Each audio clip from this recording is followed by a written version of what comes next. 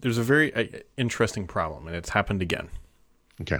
And I actually have some more information about this because I work at Stardock and we deal with monitors and Windows and how terrible Windows actually deals with this. So, I have stories, but go on, please. There's an issue right now, and I've complained about it before, where my monitors get switched. So I can't actually see what I'm recording right now because it's on another monitor. It's facing a different direction. All I see is Paul's head.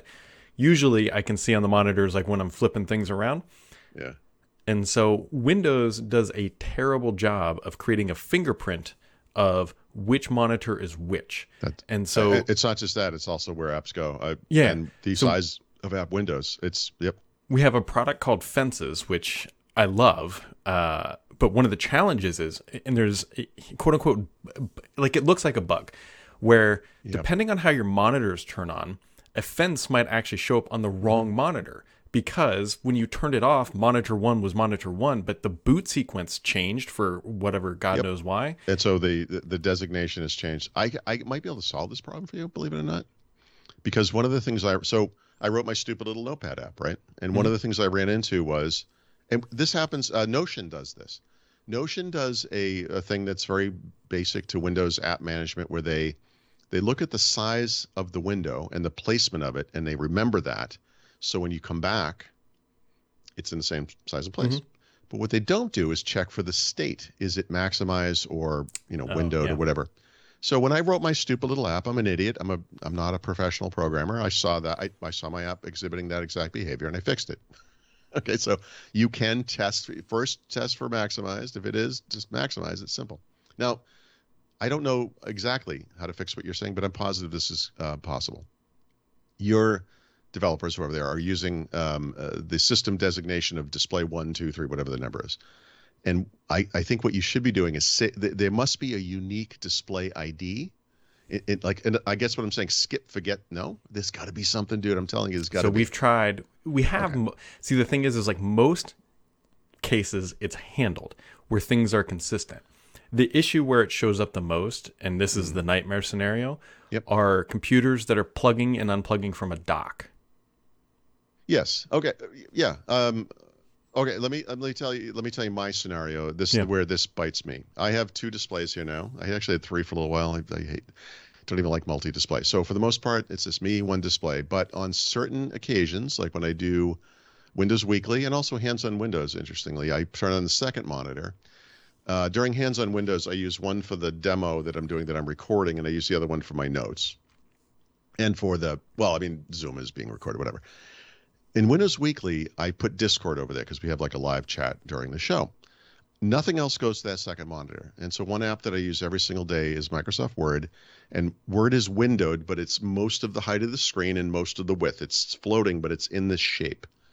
Every single time I enable that monitor and then turn it off and I open Word, Word opens up half height. It's never moved screens. But honestly, the thing we're describing is very much like Teams' inability to just remember. Although, by the way, it's been working on the new version of Teams. The problem I had for Teams forever, for the entire duration of Teams before they changed it to the new app, I guess, you'd sign in, and it would be on a different mic or camera. And this is just an inability to handle the basics of hardware, which you think a system that's been around for literally 15, 25, 28 years now. This is the problem you solve in the beginning. You don't, you know what I mean? Dual displays have been a thing for a long time. It's bizarre to me that Microsoft has such a hard time with hardware. And by the way, they just took over. They just said, look, we're not letting anyone else do printed drivers anymore. It's like, really? You think you guys figured it out? That's what we're going to believe? It's a hard computer science problem, I think is how So here's another area where you can see that it's a problem. If you go look at the Fancy Zones GitHub repository for Power Toys, there are complaints of this exact issue where it forgets the monitor because, again, Windows does not deal with monitor definitions in any meaningful way. How far back would you have to go in time? And what bizarre, out of date and gone computer system would you have to find? An Atari ST, an Acorn something, whatever they are, from the 80s, where you would have to tell someone, listen, for this to work, you got to turn that thing off first. Wait a second. then turn this thing on first, and next, and wait a second. Like this is what you're. This is. The computer should solve this problem. Yep. That's the point. It's a computer. Well, it gets real interesting. So we try to do things, and I don't think this is anything proprietary. We try to create our own fingerprints for monitors. Yep. That sounds like, okay, that's real easy. Yes. You know the resolution of the device. Yep. You know the roughly, but that doesn't work if you have two monitors that are exactly the same, like I do. Dude, it's got to be a hardware ID, something. If you go into Device Manager and click on one of the displays, any device, right? And then you get the properties, and then there's that. Let me just bring it up. There's a dialog where you can spin through several. I'll do it for a monitor, my generic monitor. That's what it's called.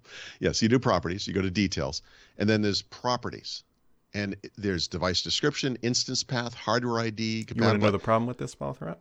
Oh, yeah, of course. Here's the problem: monitors don't turn on at the same time when Windows boots. So when you can imagine Windows loads up, and it only finds the first monitor when one comes on. What's that a thing? Is there an event that you can handle? I don't know. Like that's getting a little bit above my head. Like you can solve this problem. I really do, and I'm not. I'm not. It's a hard computer science problem. No, it is. But I really do think. Why did this come up? Well, it came up because it happened literally again with this computer. Yes. And I can't see me recording this because it's on the other monitor. And so, all right. Well, I see you look normal. Your clothes aren't on backwards or anything. I don't know.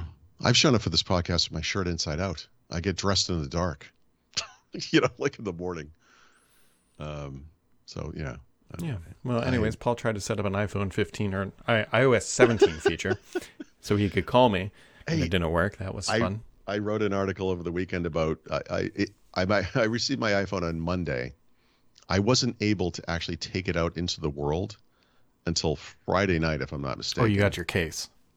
Because I felt like that was only one of the problems, dude. I mean, my life is seriously just a series of waves hitting me in the face every time I try to do everything. And that was one of those kind of not comical, but just I contributed to it, right? Human error, of course. I'm an idiot. But the thing I tried to show you, there's a new feature in iOS 17 that is like I think they call it a poster. And you're supposed to see it on your lock screen, like if I call you or text you. Mm-hmm. And what Brad saw was a blank screen. So I have my stupid little Memoji thing that I made a couple of years ago whenever that was new. And you choose like a color background and a color, whatever you do. And yeah, it was, I spent, 10 minutes on it. It's not a big deal, but I thought it'd be fun. I was waiting for the first time, like I'd call one of my kids and they'd be like, oh, look at Dad doing a little cartoon Dad on the thing. That's fun, but they're not going to see that. They're going to see a blank screen because nothing ever works. And that's my life. Yeah. Nothing ever works. Well, it is a Monday after all. It's actually October, which is insane. I know. God, the sun doesn't rise till like 7. I know. I get real stabby after January 1st. I know. I'm not like 10 years old. This is not a new occurrence for me. Like I should just be used to this. And I got to tell you, I hate it. And I hate it. I just hate. Now, if you went to Mexico, this is a nice time what of year, honestly. But I just, you know what it's leading toward. This is why you need to go to Mexico, Paul. This would solve. Well, actually, going to Mexico does partially solve the sunrise problem because it close to the equator, it's a little different, but it's a little closer to the perfect 12-hour day there. But it's also warmer there, right? So if I was in Mexico in November, January, it would be 70 degrees. Like it'd be great. Still waiting for the downside here. That helps. Frankly, the temperature. I am going to Mexico, by the way, next Friday. Oh, that's right, because I'm gone next Thursday, Friday, so this will be. And then you're going to be gone the next week. What's your schedule? No, so I'll be gone the 12th and the 13th, and I'll be back a week, and then I'll go to the office the following week. Oh, you're only going for like a long weekend thing. Yeah, so we leave. Well, the nice thing is, so we will leave Thursday morning, and it's like a 2-hour flight, and we leave at like 7 a.m. or something. And you just hit the ground running. You're fine. Yeah.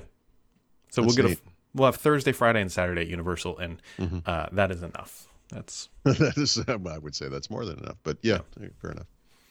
So, but that's next week, not this week. Yeah, that's next week. Yeah, so this week should be normal for both of us, I think, right? Yeah, somebody's got to come take care of our dog, and yeah, that's fun. I'm sure it'll be fun. something. That's fine. Oh, that's, yeah. It'll be more fun than moment 4.